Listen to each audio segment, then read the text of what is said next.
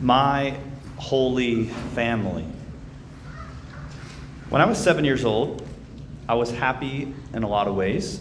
I lived in Columbus, Ohio, and I loved school. I had a couple best friends. I was involved in our local rec center with every sport they had. We had a basketball hoop in our backyard. We would have family parties with like 50 people, and it's just, as a kid, you're like, this is great. But then my dad told me we were moving to Arizona. I was not happy. I thought things were great, and I did not understand why we had to move. My dad said it was because he was getting a different job and that Arizona had a good climate compared to Ohio. Now, he never told me this, but I've had this theory that he moved us also to get away from our very dysfunctional family that I didn't see or recognize. I just didn't recognize at that age. Several of my uncles had been divorced and remarried several times. Alcoholism was all over. There was a lot of suspicion and mistrust among my dad and his brothers. One family had a lot of sexual abuse. Another family had a lot of sexual dysfunction in other ways. And I think my dad was doing what he thought best to uproot us and move us across the country. And the question he implicitly was asking us, even me at 7 years old, was, do you trust me? And maybe you don't trust me, but will you follow? And the truth is, the reality is that God put this father and this mother over me. And that God would work through whatever they did and bring good out of it. Which now, looking back, coming to Arizona was the best thing that ever happened to me. I wouldn't be here. It was also the most challenging thing, but God worked through that. In our gospel today, an angel appears to Joseph multiple times, and he tells Joseph to move his family from Bethlehem in Israel to Egypt. Then later the angel tells him to move back to Israel, and in a dream he hears that instead of being where they were in the south, to go to the northern part near Galilee or Nazareth, where Jesus grew up. And so God is asking Joseph to lead his family. And he asks the family to follow and trust that it is God's will. What is Joseph seeking to do? He's trying to protect his family from harm and to guide his family through all the difficulties. Which I think in some sense is what every father tries to do. But regardless of what their motives are, God is going to work through them. In our first reading today, we hear God sets a father over his children. A mother's authority he confirms over her sons. That God's the one who's given us our mother and father. Whoever honors his father atones for sin. When he prays, he is heard. Whoever honors his father is gladdened by children. He stores up riches who reveres his mother. Whoever reveres his father will live a long life. He who obeys his father brings comfort to his mother. They were called to recognize that God has given me these parents. Just to recognize that. And how are we to treat them? My son, take care of your father when he is old. Grieve him not as long as he lives. Kindness to a father will not be forgotten. Now, is God saying that we do this only if our father is good and kind? No. The truth is that none of our parents are perfect. And in the Holy Family, here we have Jesus, who's God. We have Mary, who's sinless. But it's Joseph whom God tells to lead the family, the imperfect one. That even the Holy Family was faithfully obedient to the imperfect Joseph as an example for us. That's what God asked him to do, and that's what he asks us to do. Now, we can have some caveats, of course, that sometimes if there's bad things happening, if there's abuse, we never have to tolerate that. We got to get out. We can never sin. So if somebody's doing something to lead us to sin, we're not going to do that. It also doesn't mean that we don't get to be honest and ask questions. But it means that at the end of the day, can I seek to try to understand? Can I seek to follow? And to trust that God is going to work through my parents, through my family. Now, to talk about this, I'm kind of talking about this as if we were kids or reflecting back when we were kids. Because when we were adults, I see this with college students all the time, that my parents want something different than what I want. And I was like, well, that's part of becoming an adult, and maybe it's time to walk down that road, which has to happen for all of us. That's really important. Jesus does it at age 12 when he stays in the temple, and his parents are like, why did you do this? And he's like, did you not know I must be in my Father's house, about my Father's will? So at the end of the day, we want to follow the Father's will, but part of the Father's will is giving us the parents that we have to revere and respect. Now, it's also to say, so how are we to practice loving them? St. Paul tells us today in the letter to the Colossians, heartfelt compassion, kindness, humility, gentleness, and patience, bearing with one another and forgiving one another. Forgiving one another. That means they've wronged us. If one has a grievance against another, as the Lord has forgiven you, so must you also do. Okay, now we're speaking that they've hurt us, and I'm supposed to forgive them. Every family hurts. To forgive means that we've been hurt, but we're called to love. So how do we do that?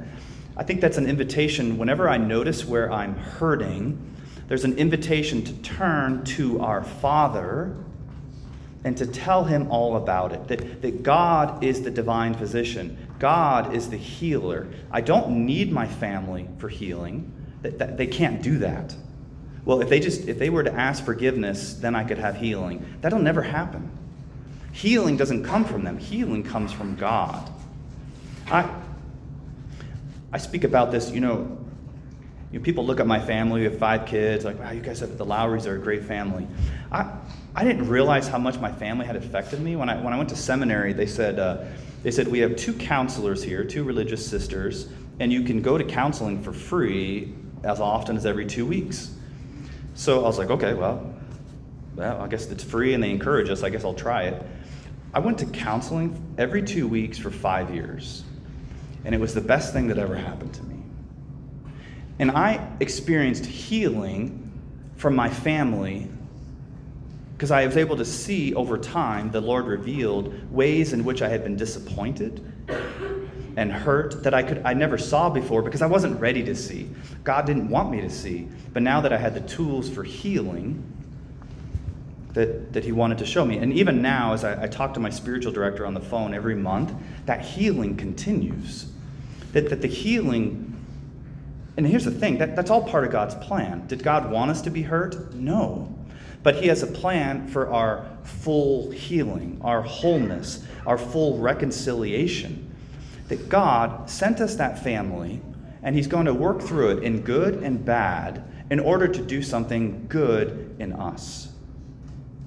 And whether that happens or not, how do we make that happen? By going to him, by turning to him. That he has a plan, Romans 8:28, that all things work for good.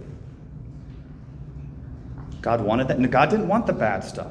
But God's so good, so powerful, that he will work through that in order to do something really good.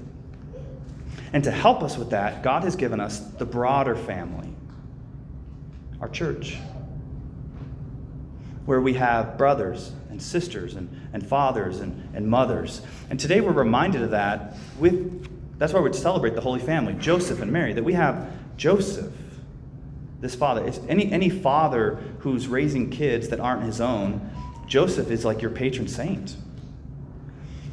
Every father that's trying to be a good father and be faithful to God, Joseph, that's your man. Mary is given all of us as a mother. When Jesus is on the cross, John 20, he says, "Behold your mother." That all of us have a mother to love us. We have, that's why we use these family terms, that God has given us this broader family to help heal us, to help us grow, to help us become saints. And so our church, our family, the broader family, is the same thing. It's made of the same people as our smaller family, specifically saints and sinners. Our church family itself is also made up of a lot of brokenness, a lot of sinners. And how scandalous it is when the members of the church family harm us, harm others. It's scandalous. It's something that'll have to be answered for. And there are people today who are not with us because they've been hurt in those ways, because they've been scandalized by fathers in the church who were meant to protect and guide, and instead were protecting themselves and leading others into harm. That's bad. But God knows that. God knows that. God knew that. And God has been working a plan to do something even better from that, which seems impossible. How would God bring good from stuff like that? But that's what he does. He makes good come from that, the cross. That's how he works, that God has not forgotten his family. God has not forgotten his church. God knows that his church is being led by imperfect fathers. And yet he still calls them to lead, and he calls us, the rest of us, to follow, knowing that somehow God is going to work all things for good.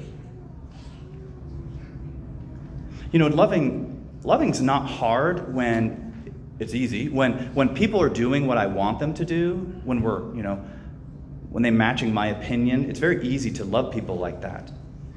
But love is precisely to love the other as they are, especially even when they're not doing what I think they should be doing. Like the prodigal son, when the son calls his father dead, takes his money and leaves, the father loves him as he is.